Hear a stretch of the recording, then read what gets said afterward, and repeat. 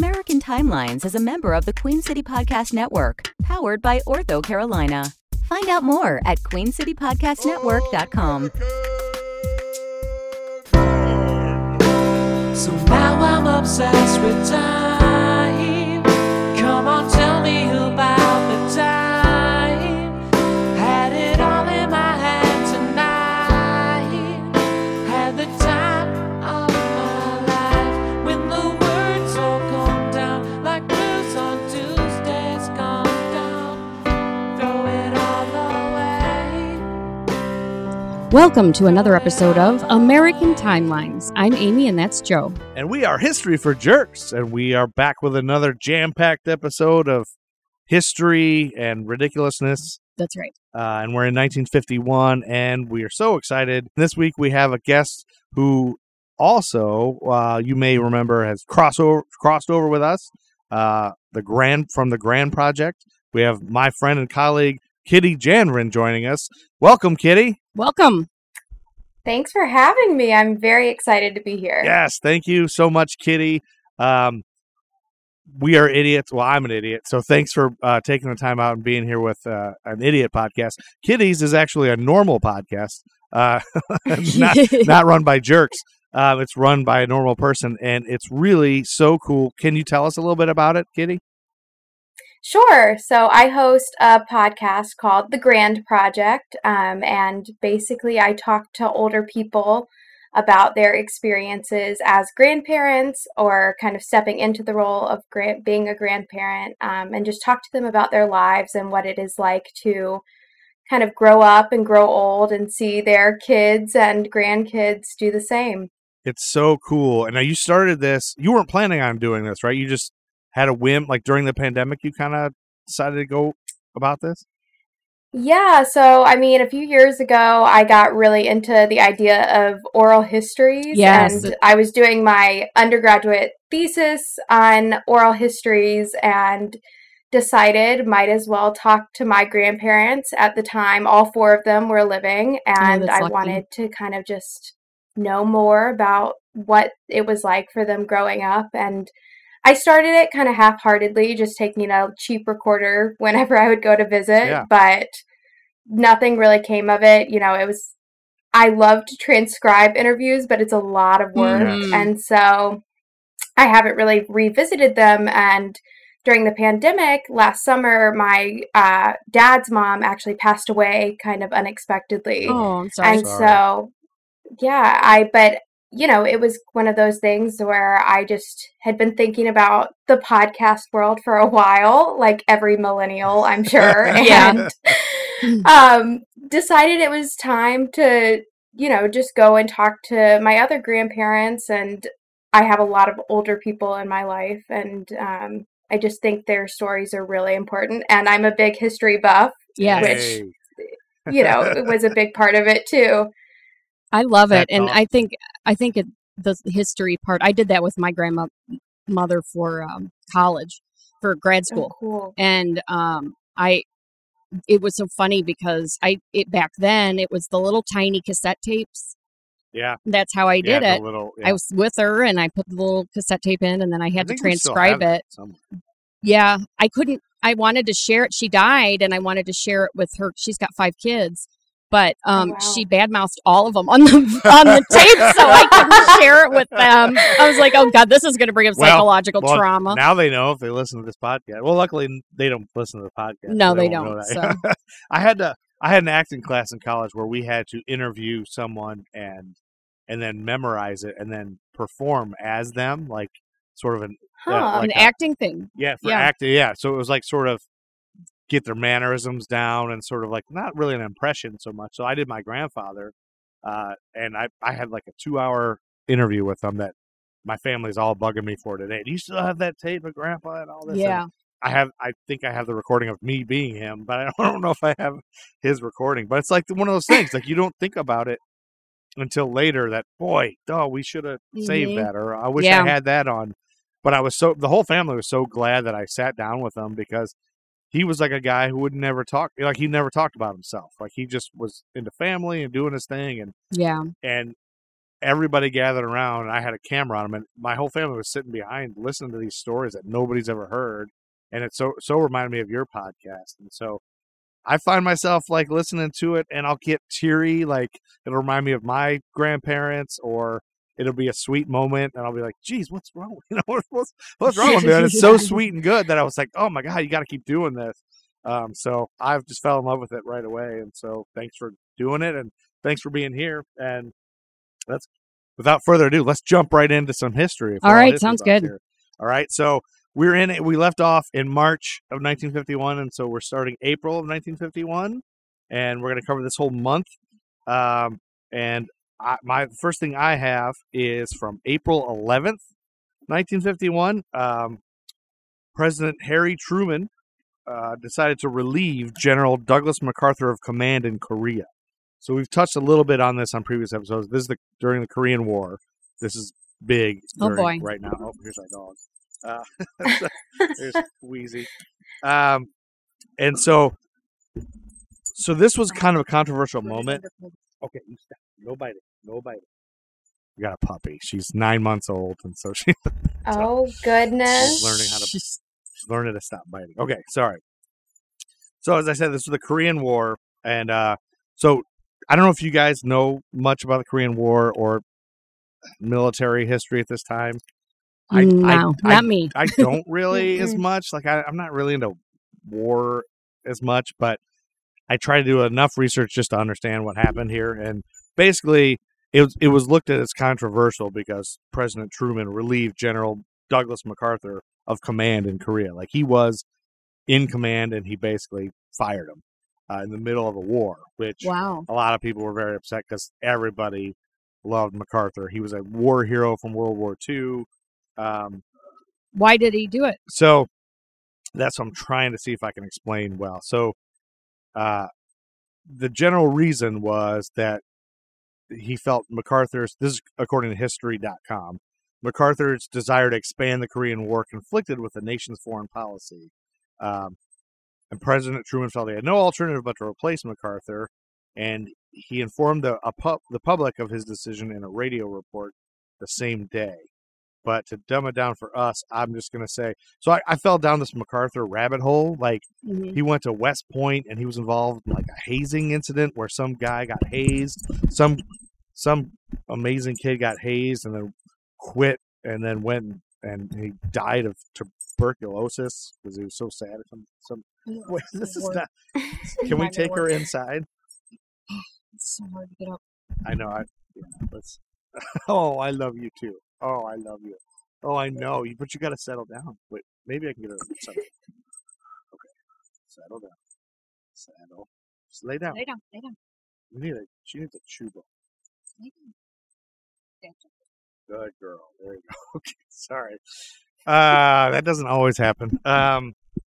So anyway, but MacArthur, so because he was a hero and people were very upset, it boiled down to the fact that there was a couple battles. So North Korea invaded South Korea, which kind of got us involved in it. And so even after they kind of pushed North Korea out of South Korea, then he wanted to go further and kind of capture North Korea. And then he wanted to bomb because China got involved. And according to a Time magazine article in the 70s, MacArthur wanted to bomb China and use nationalist Chinese forces on Taiwan against the communists. And Truman basically said, I fired him because he wouldn't respect the authority of the president. You know, he was trying to keep it a little bit down. More contained. Yeah, more contained. And so that's how I understand it. So I'm not going to. So it sounds like he was just a warmonger. Yeah. I mean, he was a hero from Japan, from World War II and fighting with Japan and everything. And so at some point, you must get such a big head that I am a big cheese. I'm the best. You're not going to stop. China they defeated him, sort of like they drove him out of North Korea. And so I think I don't know how you couldn't get a big head like that in a world war like that and not. Yeah. I mean, I'm not defending it, saying I would, but wouldn't it lose touch with reality? I think like people like CEOs of big companies always seem to be out of touch with reality and things like that. So Yeah. it's like just Okay. drunk Well, with power. yeah. Anyway, like look at what's his name, the Facebook guy, Mark Zuckerberg. Mark Zuckerberg. Like Yeah. so if you felt like you dominated entire other countries and were a hero, you would just. I don't think you'd stop. I don't know. Maybe not. War is a weird thing. I don't claim to understand it. But that's all I'm going to say about that. Thank God. Because there's so much about. I mean, this could just be a Korean War podcast. Except that I probably got half of that wrong. April 17th. I'm going to jump to April 17th, which was a Tuesday. And another thing that I know I don't know if Kitty cares about sports much, but I know you don't. So I'll make this brief also. New York Yankee Mickey Mantle made his debut, his first game in Major League Baseball. And he went 1 for 4. You've heard Mickey Mantle, right, ladies? Yeah, of course. Are you a big Mickey Mantle fan, Kitty? I know who he is. Yeah. I think he was an alcoholic, if I recall. I think they all were back then. Yeah. Like if you think about old school baseball players, they're all fat white guys. Yeah. Like, they didn't have any. Anyway, he played right field for the New York Yankees, and he quickly became a star in a succession of historic names that had played for the Yankees, showing his talent both in center field and as a hitter. He would go on to become the highest-paid player in baseball by 1961 and would set a record of games played at 2,401. That would stand until 2011, when the record was broken by Derek Jeter. Oh. Yep. After retirement, Mickey opened a restaurant and sports bar on Central Park South that proved popular and remained open from 1988 to 2011. In recognition of his accomplishments, Mickey's uniform number was retired from use on June 8, 1969 on what would be known as Mickey Mantle Day. What was it? June what? June 8th, 1969 is when he would retire. But this was his debut today in 1951. Okay. So he just made his debut. Mickey Mantle, there you go. And 2 days later, on a Thursday, April 19th, 1951, was the Boston Marathon. Okay. And I know a couple times we've talked about the Boston Marathon. I think we talked about in the 60s, the first woman to ever do it. Yeah. And maybe that's all we've talked. I feel like there was another one. There was there's that person who lied and said she won it. She, that's right. Snuck into it halfway through and then won it. So those are the couple times we've touched on. So this one is a big thing, too, for the Boston Marathon. Less than 6 years earlier, a 14-year-old Shigeki Tanaka had watched from a nearby village as an atomic bomb crippled the city of Hiroshima on August 6, 1945. But on this day, April 19, 1951, he won the Boston Marathon. Oh, my God. Yeah. So it's pretty amazing because a lot of reasons. Number one, the 1951 Boston Marathon was only the second post-World War II athletic competition in the world that people allowed Japanese athletes in. Oh, I mean, everybody just banned Japanese athletes because of the war. Yeah. The first one was the 1951 Asian Games in New Delhi. So it was new. Like a Japanese guy won it for the first time they were allowed back in it. Wow. The sad thing is this year, despite sweeping the top 3 places in the 1950 Boston Marathon, Koreans were not allowed to play. Oh, my God, you're kidding. In this marathon. Yeah, because of the Korean War. Yeah, right. And a quote from... Which is weird, because weren't we fighting with South Korea? Yeah. So why would people be them. prejudiced against Koreans? I mean, it's a civil war that we're in. Here's what the president of the BAA said, the Boston Athletic Association. He said that his quote was, "While American soldiers are fighting and dying in Korea, every Korean should be fighting to protect his country instead of training for marathons." Oh, my God. Walter A. Brown was the president who said that. And he said, "As long as the war continues there, we positively will not affect Korean entries for our race on April 19th. Yeah, I mean, it's so problematic in many ways now, but that's just kind of how things were. Like, there's brace yourself because the racism is rampant in this story. Yeah. So back to Shigeki Tanaka. He was one of 4 Japanese runners invited to compete by Will Cloney of the Boston Athletic Association. Shigeki Tanaka was 5'4.5", 118 pounds, and he was set to enroll at Nihon University upon his return to Japan. And he was the only runner on the squad not sponsored by a corporate team. And these guys, they had no money. So they had to stop in Hawaii, San Francisco, and New York City to get to Boston. And they had to kind of stop at these fundraisers to have enough money to even get there. Oh, wow. So, and one of Tanaka's teachers told him it was important for him to learn how to eat with a knife and fork. Any slight misstep could be seized upon by the American press.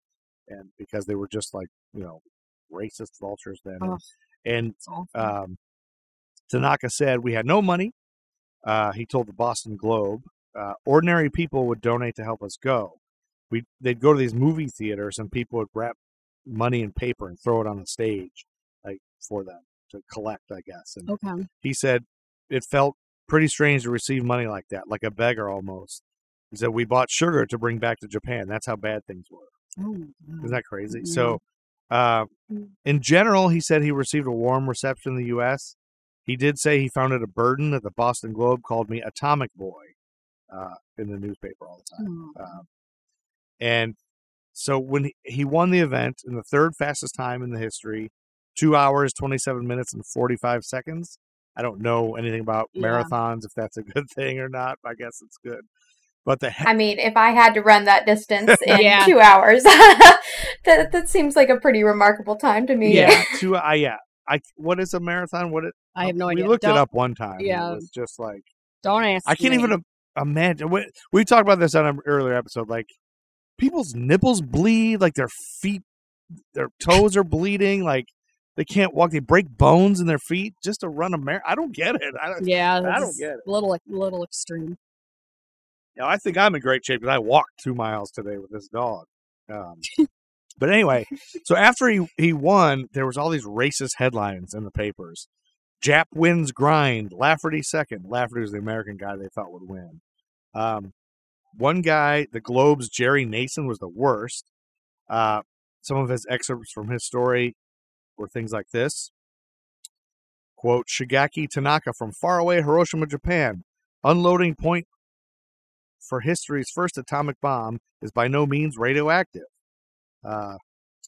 He was so far ahead of his marathon opposition yesterday afternoon that it appeared as if they feared to approach him without a Geiger counter. They called him the brown bomber from Hiroshima and things like that.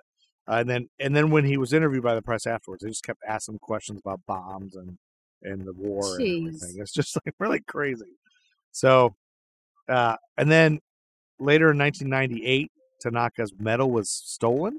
Somebody broke into his house and stole it. But the cool thing is the Boston Athletic Association replaced it, sent him a new one. So now that was 98. It was a little bit less terrible then. But in all, between 1951 and 1969, Japan, him winning this kind of inspired other Japanese athletes. So between 51 and 69, Japan sent athletes to Boston on 10 occasions. 6 times they came away with a laurel wreath, including 1, 2, and 3 sweeps in 65 and 66. I got all of this from Let'sRun.com, from an article from Hiroshima to Boston, Shigeki Tanaka's journey to become the first Japanese winner of the Boston Marathon by Jonathan Galt in April of 2017. Okay. All right? That's cool. Yeah, we're getting close to you ladies stuff, too. I don't have a lot of things, but I do have a little thing we do, Kitty, that I actually, because we're on this, I forgot we're on Facebook Messenger. We have a little thing that we do when I bring up somebody who was born in 1951. Amy gets very upset, but I have a theme song now, and it goes like this. Amy hates birthdays. Amy hates birthdays. Today on April 20th, 1951, Luther Vandross was born in the Bronx. All right. Luther Vandross is an important guy in history. Yeah. He was born at Bellevue Hospital in the Kips Bay neighborhood of Manhattan, New York City. He was the 4th child and 2nd son of Mary Ida Vandross and Luther Vandross Sr. His father was an upholsterer and a singer, and his mother was a nurse. Haven't you always wanted to know that? No. He was raised in Manhattan's Lower East Side in the NYCHA Alfred E. Smith public housing. development. At the age of 3, having his own phonograph, Vandross taught himself to play piano by ear. Oh, that's cool. And that's it about Luther Vandross. I won't go anymore. I have You have paragraphs. I do. I have what school he went to. And I know you hate birthdays. I don't hate birthdays. And the look on Kitty's face, she also hates birthdays. She is mad right now. Just kidding, everyone. And then on April 21st, it was a Saturday. It was the NBA championship and the Stanley Cup finals on the same day. The Rochester Royals beat the New York Knicks 79-75 to take the series 4-3. It was the first finals appearance for both teams. Mm-hmm. And we talked on an earlier episode that the Rochester Royals became the San Antonio I tuned this Spurs, section out, so don't ask me. And then the Stanley Cup final was the Maple Leaf Gardens. Was in Maple Leaf Gardens in Toronto. The Toronto Maple Leafs beat the Montreal Canadiens 3-2 for a 4-1 series victory. I don't care about hockey either. But that same day was also Amy hates birthdays. Amy hates birthdays. Tony Danza's birthday. Oh, you've been waiting for that I one. cannot not mention Tony Danza's birthday. I think this is a good time to insert the little sound clip we have. Samantha, that's a hickey. Did you ever watch Who's the Boss, Kitty? I know you're. It's I know probably you're. it's probably too You would old have had for to you. watch it on TV Land or something. Yeah. So yeah, that'll You didn't age miss us, but- anything. Yeah, you did miss. No, something. you didn't miss anything. No, I always forget the name of the Alyssa Milano was the daughter on that, and she's my age, and I had a crush on Alyssa Milano. Yes. Everyone did. Anyway, Tony Danza. You know who Tony Danza is, though, Kitty? You're familiar. Yes, So I do. Yeah, he was on Taxi. Yeah. Oh, no, I was just thinking about Tony Danza the other day as I was listening to Elton John's Tiny Dancer. Oh, Hold Me yeah. Closer, Tony Danza. Yes! That's right. Yes, that's the best way to think about Tony Danza. Hold me closer, Tony Danza. Yeah, he was born in Brooklyn, New York, to parents Ann Camisa and Matty Anthony Iadanza. So that's his real full name is Iadanza. His mother was a bookkeeper, and his father worked as a waste collector in Brooklyn. You sure that's not La Danza? Oh, it would be a lower. Why would it be a lowercase? That's true. It could be La Danza. I don't know. It doesn't matter. Oh no! Now it's a controversy. It doesn't I'm gonna have matter. to look it up later. All right, I'll look it up during your gross. No, grizzly you won't. murder. You have to listen, or else you'll ask dumb questions. Okay. All right, I'll look it up later, and I'll add it back in post. All right. Anyway, Tony Danza was born, and now the world can go on. Okay, we're almost to you, ladies. This other thing I feel like we have to talk about because he's an important guy, but I bet. Did you look at my paper? No, I can't. April 23rd, 1951, there was a famous death. And this, I will quiz you two history buffs to see if you know who this person is. Because I'm embarrassed to say I didn't know who this was. Okay. I shouldn't have said that. I should have admitted it. Anyway, Charles G. Dawes died on that day. Either one of you know who he is? I do not. Okay. Yes. I don't. Okay, either. so now I don't feel so bad. Are we going to feel stupid? Is this an No, obvious one? no, I don't. It must not be obvious. I thought it was until you both didn't know it was. But he was a former vice president of the United States. Oh, He was the vice presidents. I'm not real. You just forget hip on. about him, don't you? Yeah, they're kind of dustbin. Yeah, dustbin. He Dustbin was of Calvin history. Coolidge's. He was Calvin Coolidge's vice president. Okay. So I'm mad at myself because I can name all the presidents in order, but sometimes I'll hear the name of a vice president or I'll look up who a vice president was. I've never once heard their name or know anything about them. Yeah. So it makes me want to start a podcast where you just delve into the vice presidents. So everybody knows God, who they are. Who the fuck would listen to that? No, you don't do podcasts for listeners. You do it for you, right?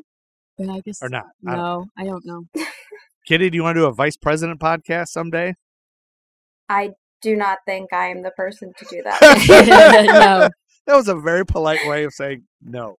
Anyway, he died on April 23rd, 1951 at his Evanston home from coronary thrombosis at the age of 85. Okay. He and Calvin Coolidge, he was the vice president, and they kind of split ways and got mad at each other. and I'm not going to go into the big whole thing. I had it all planned out, but I'm going to save that for the Vice President podcast. So. Yeah, I think that's a good idea.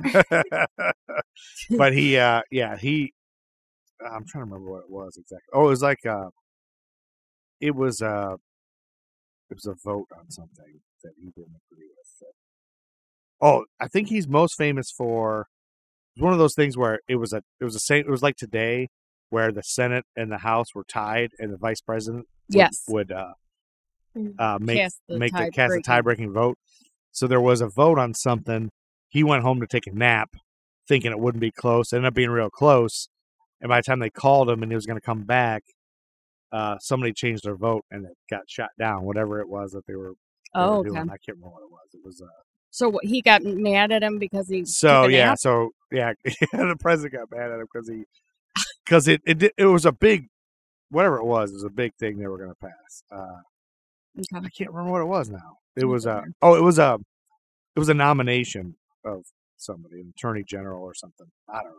Anyway, but come here for all your information. Yeah, I mean, I really knew, and I have it all here, but it'll take a lot to explain it all. So, but anyway, all that to say, he died.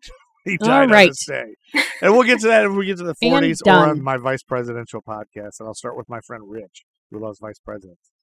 And then Wednesday, that brings us to Amy, your story. That brings us to Wednesday, April 25th. I understand you have probably a grisly murder and an awful rape to tell us about. I have. Okay, so I found a case, but as is often the case with 1950s, there was very little information. There was just like a paragraph. But it took me down a rabbit hole, and I think, I started seeing this suspect's name in a bunch of different cases. Okay. So I kind of put it all together, to try to see if we think maybe he's responsible for. Oh, so are we gonna solve this? Is this like those packages you can send Well, away it's not for? like it's not common knowledge amongst people who would know this that a lot of people think this. So we'll see. Well, I love a good rabbit hole. So I have a bunch of sources. So I won't name each one. If you want, if you just email them to me or send them to me, I'll put them in the description. Okay. All right, that sounds good. So I'm going to talk about William Henry Redmond. William Henry Redmond. Okay, you know who this is, Kitty? No. I do not. I've never heard I of this would guy. not imagine. If you did know who this was, I'd be like, what if Kitty knew, was an expert, and then just dropped all this knowledge and then it ruined your whole story? That'd be hilarious. So William Henry Redmond for decades operated in the sleazy neon slime of the American carnival. Oh, carnies. The carny. Carnies are awesome. They're great. Yeah. Gross. At one time, carnivals were the place to hide from cops, ex-wives, military service, and maybe yourself. Oh, my gosh. Drifting from town to town, Redmond would sit stone-faced operating a Ferris wheel. And when the show was done, he hit the road, ambling into the next town. Have you seen, even current day, I think this continues. Have you ever not been creeped out by a carny? Oh, I've never been creeped out by one. Not that all carnies are creepy, but there's always a couple. Most of them, they're missing fingers and they don't have a lot of teeth. Now, my good friend Patty Dots was a carny, so let's not disparage all carnies. That's true. Just most carnies. Yeah, I'm fascinated by carnies. I would go to a carnival just to stare at the carnies. Jeez. Poke at them and see what all they right. do. But too often, cops believe, Redmond was leaving behind the corpses of brutalized young girls. Oh, what a perfect way to be a murdering spree, a member of a carny. Yeah, so cops fingered him for the Pennsylvania murder of Jane Marie Althoff, Beverly Potts murdered in Cleveland, Barbara Gatza, I think is how you're supposed to say it, in Michigan, and maybe Connie Smith in Connecticut. And there are likely many more. Ooh, good old killer. For decades, killer. Redmond, a lean-faced, ill-tempered hard man who seldom smiled. Lean-faced, ill-tempered hard man? Yep. Eluded cops in prison. He was never far off the radar. Ohio-born Redmond's penchant for young girls first appeared in 1935 when he sexually attacked 2 young girls in Lancaster, Ohio. In 1938, he was busted again in Ohio for the attempted rape of a preteen girl. He skated on another sex assault in Florida in 1949. And then detectives believe he turned to murder. Murder. Oops. Hold on. I you did something. Okay, there we go. So the first one they're thinking about was a little girl named Joanne Lynn. A little girl? She was just 11. Oh. This was September 30th, 1949. Oh, September 30th, 1949. He murdered this poor little girl the same day that Mao Zedong was elected chairman of the new Central Government of People's Republic of China. Yes. Chairman Mao. Yes. Became Chairman Mao that same day. She was found shot to death outside Rochester, New York. Oh. At the time of her murder, Redmond was working at a fair 5 miles away. And this is a little bit more into her story. As she did every weekday morning, Joanna Anna Lynn, 11, left her home at 8 o'clock on September 19th, 1949 she left to walk her home to school. She left her home the same day that model and actress and singer Twiggy was born. Yes. In Middlesex. So fall had come early that year, and the trees were rust red along State Road 15A in Hemlock, New York. Joanne wore a blue and white candy-striped dress, a red sweater, white bobby socks, and tan shoes. According to local reports, she was described as being 5 feet 2 inches tall and weighing 118 pounds. She'd gone barely an eighth of a mile from her home when she disappeared. 2 motorists said they saw a girl fitting her description walking toward a 1938 to 1940 gray sedan with Pennsylvania license plates. The village of Hemlock lies in the Finger Lakes region of New York. A few miles south of Rochester, in the 1940s, the area was mostly rural. Did I say it right? I think you said it as right as you've ever said rural. Rural. That's how you say it. Rural. It's rural. Rural. And you say rural for some reason. I can't say it. All right. Rural. Kitty, how do you say it? Rural. Yeah, like it rhymes with curl. Rural. Yeah. Rural? Rural.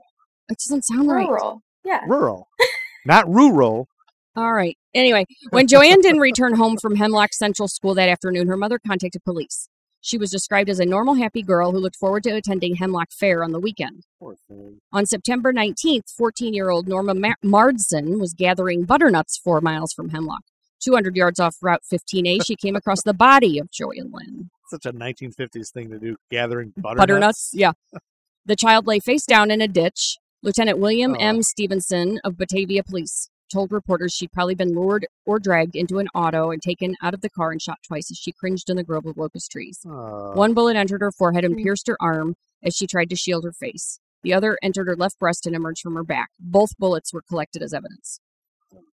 Dr. Herbert R. Brown Livingston, county pathologist, reported that there was evidence of an attempt to rape, but the act had not been completed.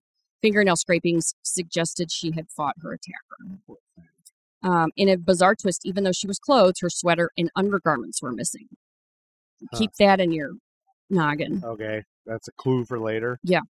On April 25th, 1951. April 25th? You mean the same day that Charlie Wilde, Private Detective, starring Kevin O'Morrison, was on CBS? Yes. He was a private investigator with headquarters in New York City, with most of his cases involving murder. Wow. He often used violence to solve cases. Okay. Bending the law at times without actually breaking it. Private investigator Charlie Wilde. On that day, Jane Marie Althoff, who was 8 years old, was found murdered in a pickup truck. She had gone to the carnival the day before with her brother, 6-year-old Paul, and 16-year-old Lamar, according to news accounts from the time. But the older boy was not allowed to take his bicycle on the grounds and left the young children there. I bet he got a whooping. Oh, I bet, yeah. Jane Marie was seen whispering to William Redmond and told a friend she had a secret with him, according to reports.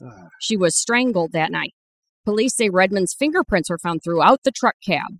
A warrant for his arrest for questioning was issued in January 1952, but apparently was never served because he could not be located.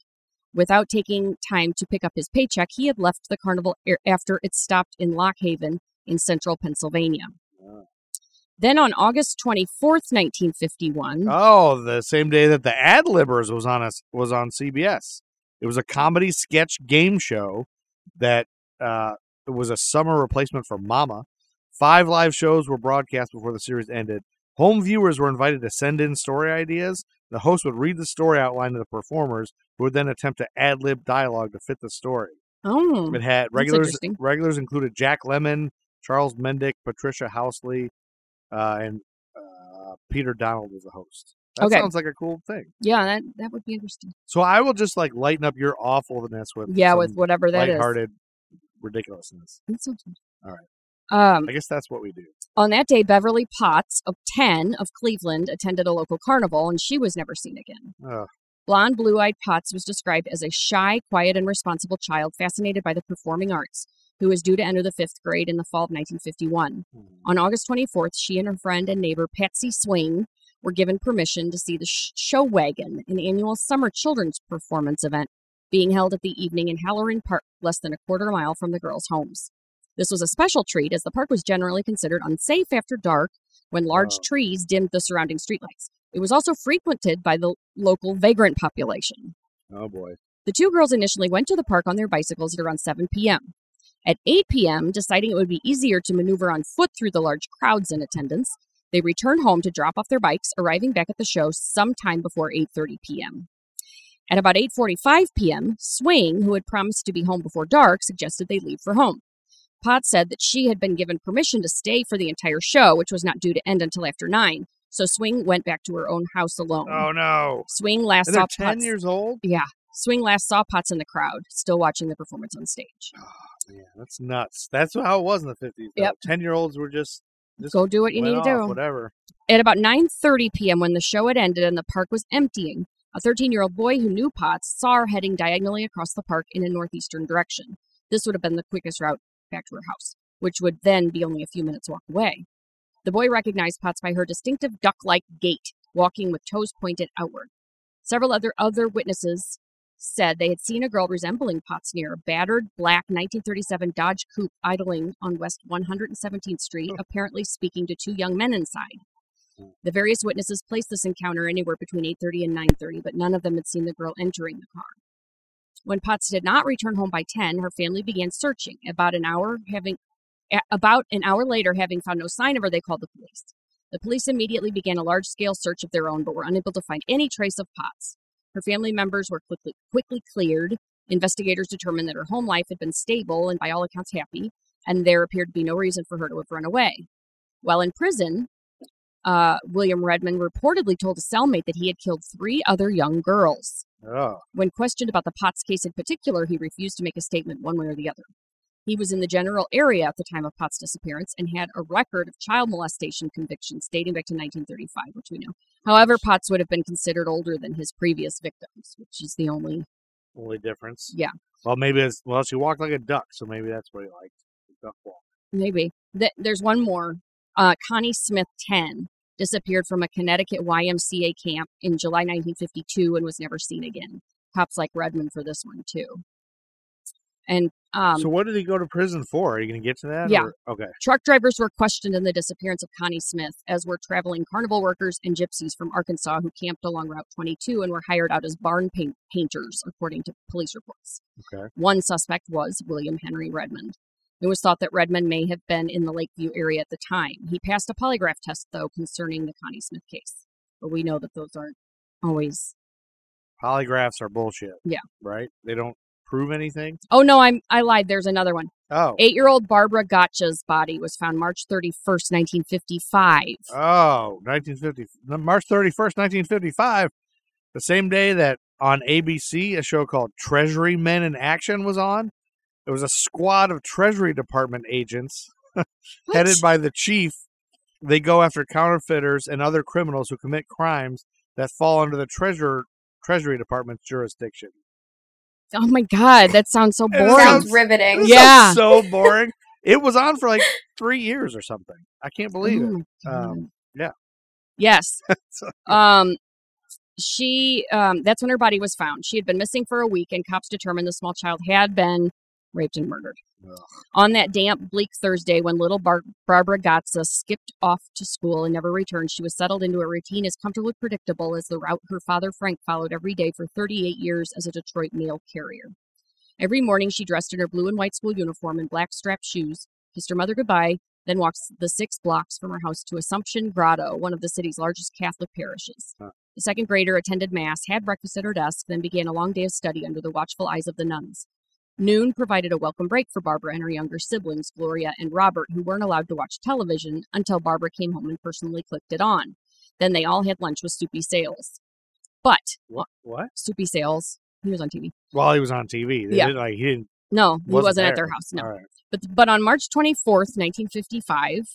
Oh, the same day that on CBS, the show Climax was on. Whoa. This I know, that's why I put it in here. It's not as exciting as it sounds. This was an anthology series that presented a different story and a different set of characters on each episode. Oh. It ran from 54 to 58 and featured Casino Royale of James Bond fame, which led to 2 theatrical movies of the same name. Okay. It starred William Lundigan, Art Gilmore, and Mary Costa. Do you know any of them? No. All right. Well, Climax was on. Okay. She didn't come home for lunch that day. Her mother called the school office. She hadn't shown up at school at all, she was told. Wasn't she homesick? Police issued a bulletin for the lost youngster. As darkness fell, more and more police were sent out to look for the slender brown-eyed girl in the blue snowsuit and print babushka. Garages, confessionals, garbage cans, and abandoned refrigerators were scoured. The nuns and 1,100 students at Assumption said rosaries. On Friday night, Frank Gotcha made a television appeal asking whoever had his daughter to set her free. Meanwhile, police rounded up every known pervert and contended with a flurry of tips, rumors, and hoaxes. On March 31st, the large search in local memory ended when a railroad worker came across Barbara's body wrapped inside an army blanket. She had been raped, strangled, stabbed, and then discarded at an Oakland County dump site, 25 miles from her home. Friends and relatives were interviewed and cleared. One boy said he spoke to Barbara at the corner of Lyndhurst and Grotto, 4 blocks from school. She told him she was waiting for a friend. A neighborhood girl said she saw somebody being pulled into a car. 2 witnesses reported seeing a 1954 green Hudson at a gas station 10 miles at 10 Mile and Grospect that morning. The driver was described as a 40 to 45-year-old man, about 5 foot 6 inches and 150 pounds. A girl matching Barbara's description was inside the car as an attendant pumped gas. The girl looked frightened, he said. Barbara was found in a wooden hollow. Evidence established the rape and murder occurred within 2 to 4 hours of her abduction and that both happened inside a clean car or room. Police focused on 3 clues found at the crime scene: the blood-stained army blanket, footprints made by large shoes, and fresh tire tracks leading from 50 feet beyond Barbara's body to the rutted dirt lane that connected to Halstead. After the body was found, a half-dozen witnesses came forward with a new clue. All said that on the day of her abduction, they spotted a new Buick with a cream-colored top parked at the dump site between 10:30 and 11. The trunk was open, though they saw nobody around. Someone said the car was green, others said maroon. Another person reported seeing a tall, thin man in the area at about the same time. But ultimately, no one was charged with the murder, although VICAP did identify Redmond years later. So what happened to him is he moved to Grand Island, Nebraska in 1962. So he kind of took off, right? So when he was done with the carnival? Yeah. At this point? Yeah. And then he seemed to fall off the radar after 1962. Yeah. But one Philadelphia detective who was handed the Jane Marie Althoff homicide file was stunned how Redmond's name jumped out. And then other cold case cops got interested really fast, too, in connecting all of these together. So he was finally arrested in 1988. What? He And- was arrested? Wow. And he was charged in the 88? Althoff murder. Holy shit, that's a long time. But the thing was, detectives had zeroed in on him the day after the child's murder. They had this guy the day after it happened, and they let him go. Her school friend Robert Price told the Associated Press in the early 90s, but they finally got him. And then Redmond started blabbing. Jane Marie had bothered him for more rides on the Ferris wheel, and he smothered her to shut her up, is what he said. Cops had issued an arrest warrant for Redmond just months later in early 1952, but he could not be found, which we already said. Yeah. He was arrested at his Grand Island home and extradited to Pennsylvania in 1988.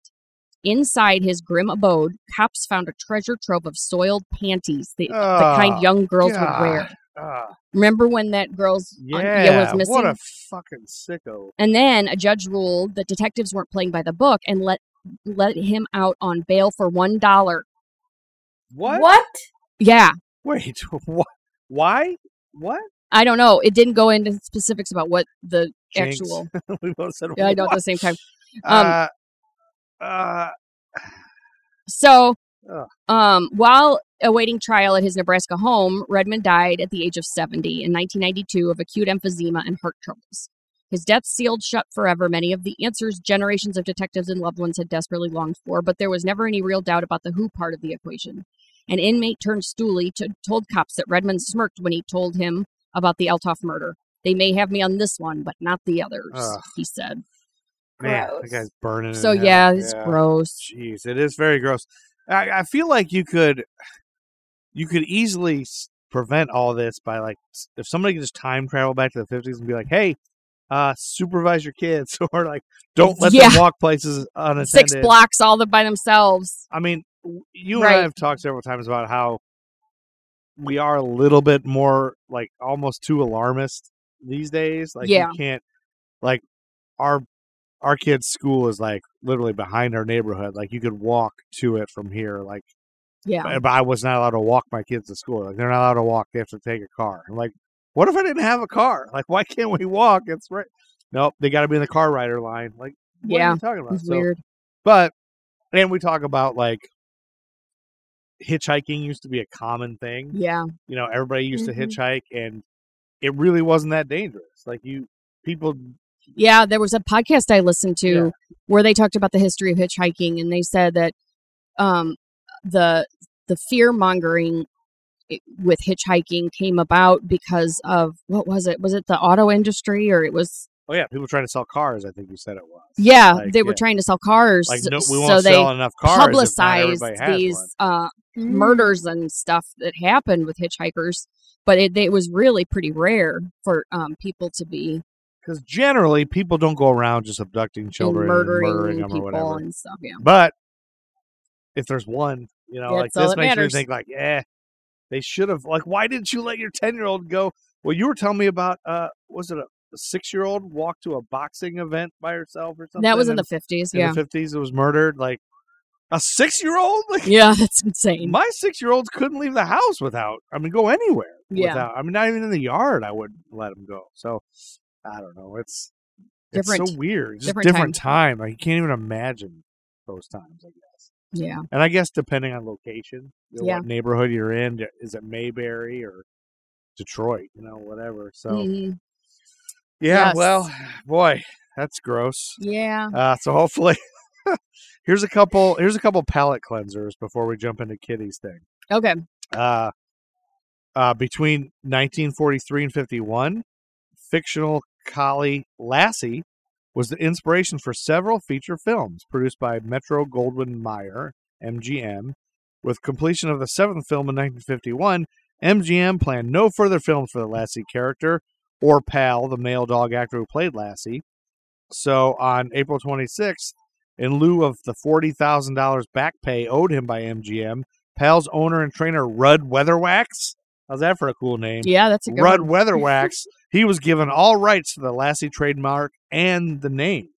So Weatherwax and Pal, appearing as Lassie, began to perform at county fairs, carnivals, rodeos, hopefully not the same carnival as that guy, and other venues.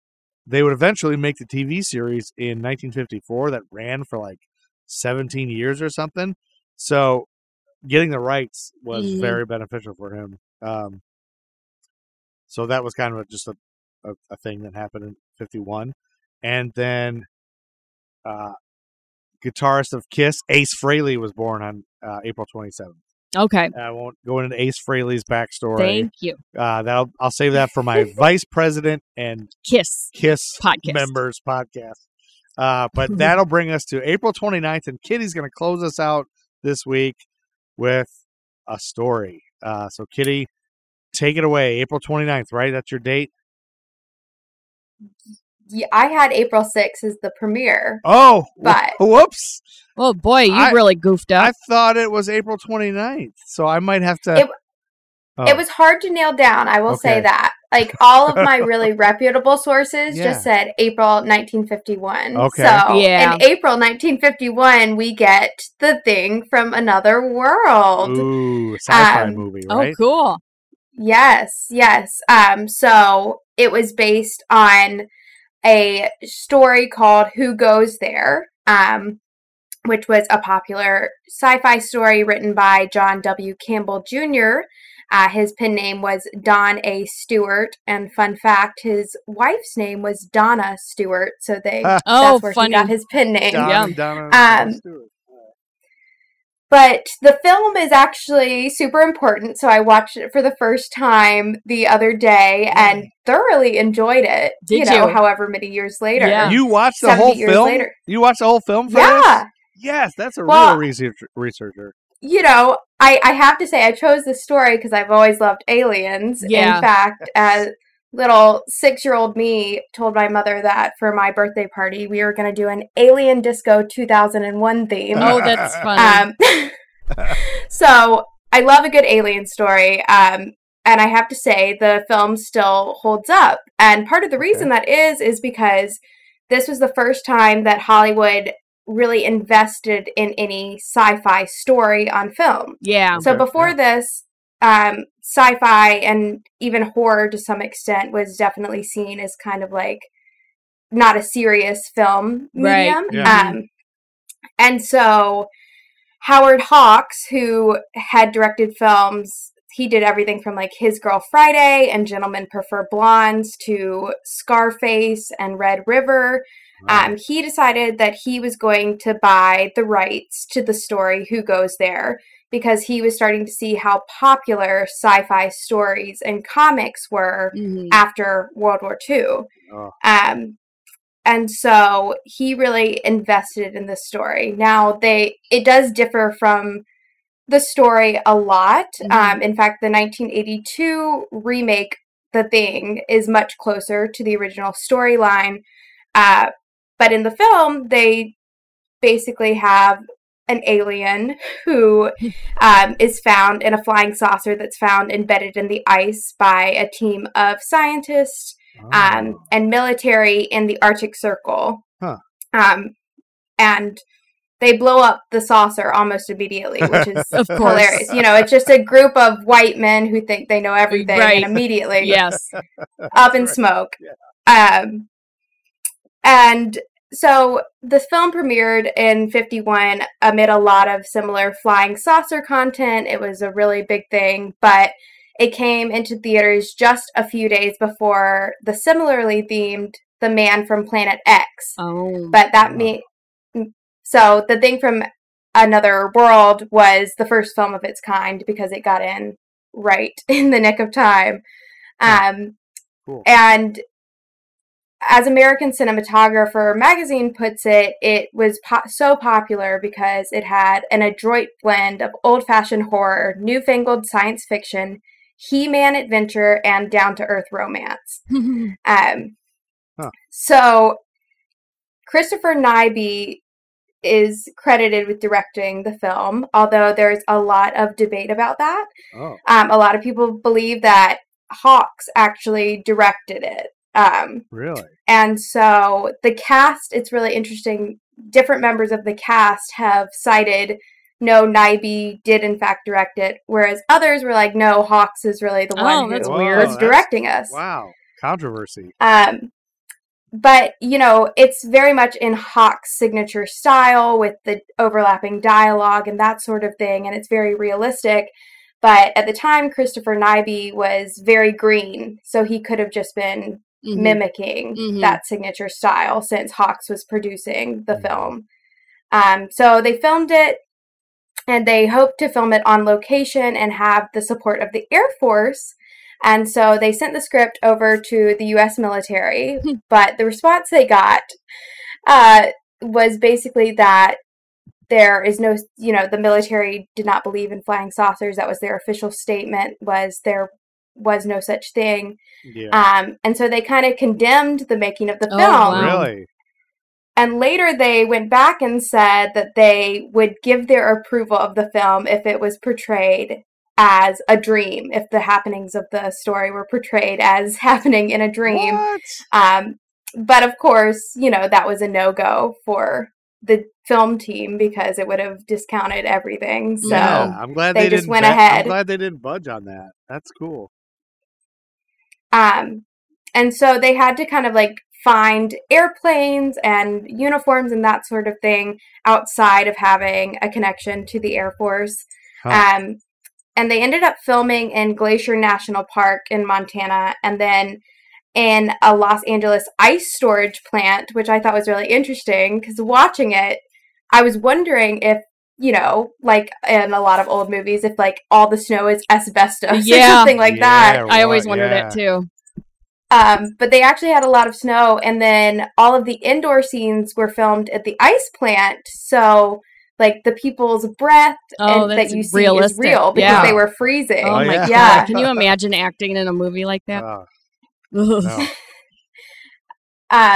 So the cast featured mostly stage and radio actors because the official stance was they wanted to make it more realistic by not having any names that people would recognize. But the budget was fairly limited as well, which was probably more of the reason. Right. And the Thing is played by James Arness, who would later go to star in Gunsmoke as Marshal Matt Dillon. But apparently he was so embarrassed by having to portray this alien that he didn't attend the premiere of the film, and he would never talk about the experience later on in his career. But the stunts and special effects were really revolutionary for their time. It's one of the first, if not the first, full body burns on screen. So where they light a stuntman completely on fire from head to toe. Oh, wow. For a scene, and it's really interesting how they did a lot of the things. There's an electrocution scene that they had to kind of figure out how to do. But of course, one of the things that a lot of people do know about this movie is that the makeup for The Thing was a really big hurdle for them to overcome. Mm-hmm. So initially they allotted $10,000 of their budget for makeup experimentation to kind of figure out what they wanted the alien to look like. And the alien that they ended up going with is very humanoid, kind of has that Frankenstein's monster quality, which is a big deviation from the Who Goes There story, but they couldn't ever get it where they were happy with it, ended up spending, twice as much as they were allocated to try and experiment with this makeup look. And eventually they kind of pulled a Jaws sort of thing where they just cut all of the close-up scenes of The Thing. So when it was released, they actually included notes for film houses that any scene that included The Thing should be toned down, out of focus, or darkened so that the audience in 1951 actually never saw anything more than an outline or kind of an out of focus image of what the extraterrestrial looks like. But now if you watch the film, all of those notes have been disregarded. Yeah. So you do get Arness in his makeup and you can see a clearer image of him. The last thing I'll say, because I did think this was interesting, is, of course, I had heard of The Thing, probably because of the 1982 remake, and I think in 2011 they did a prequel that's in the same universe, but I never knew it was called The Thing from Another World. I always just thought it was The Thing. Yeah, that's what I thought too. Me too. Yeah, I was just realizing that that's the same thing just now as I'm Googling the pictures. Yeah, and originally the production company did have it titled simply The Thing. Yeah. But in the months leading up to the film's release, a very popular song called The Thing came out. Oh. And so they had to add that little extra part at the end. And then in all of their marketing materials, there's a statement in many of them that accompanies it that says, "This photo play is in no way associated with the popular song of the same title." They had to differentiate. So I thought that was very interesting. But of course, this has inspired a lot of our more modern sci-fi directors and writers and that sort of thing. And I have to say that the screenplay is really funny. Like the comedy they include it still holds up. Really? I thoroughly enjoyed it. You did. Where did you watch it? If you don't remember? You can get it from Amazon Prime for $2.99. Okay, so you didn't find it free anywhere. No, I didn't look that hard, but Yeah. I'm one of these, like, I'm just like, I'll wait till it's free unless I really, really want to watch it. But now that you've done a good job of selling this, because I really kind of want to watch it now. Especially that you say it holds up, because a lot of movies from this time do not hold up. I mean, the special effects are you cheap by today's standards, Right. of course, but in terms of the dialogue, I was really impressed, especially for a sci-fi movie, but I guess that goes back to why it was so revolutionary for the time. Yeah. Mm-hmm. It didn't have that stylized kind of speech like the 40s, the 30s and 40s, you mean? Yeah, and I mean, it's just like the jokes that are written in, like, made me laugh, and So funny. the romance is really realistic. It's not overly cheesy, I guess you would say. They kind of have a nice banter that still holds up, I think, to a modern audience today. Well, that's good, and I would think that nowadays, like, I've been watching older movies, like the best picture movies and everything. Now it's rare to find a movie of this time that isn't either misogynistic or racist or like all these problematic things. It's definitely misogynistic. It's just a bunch of white men running around trying to destroy this thing from another planet. Right. But I guess, I enjoyed it for what it is. And you see a lot of where we're drawing from in later sci-fi and horror movies. Yeah. I was not aware of you said there was a 2008 sequel or something, or I think that's like a 2011. Yeah, but I think it's actually like technically a prequel to what we get in the 1982 film. Okay, which is a remake. Oh, an 82. Yeah, I didn't know there was an 82 film. That was the remake.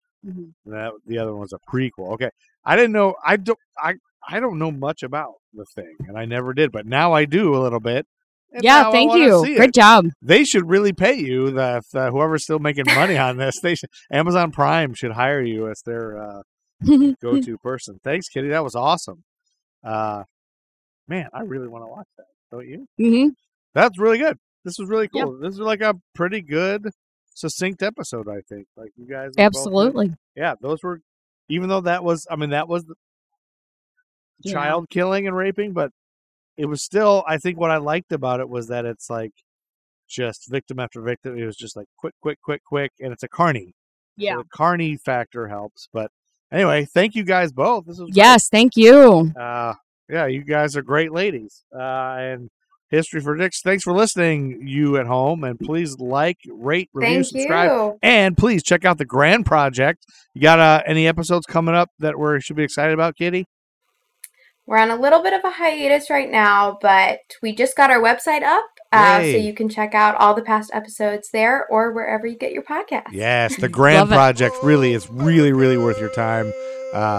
Check it out. It's wonderful. Thanks for being here, Kitty. Thank you. Yes, and thank you. Doing a podcast with me after all this time. It's time to get out of here, Chuck Berry. It's time to get out of here. Thank you, guys. Thanks, Kitty. Thank you.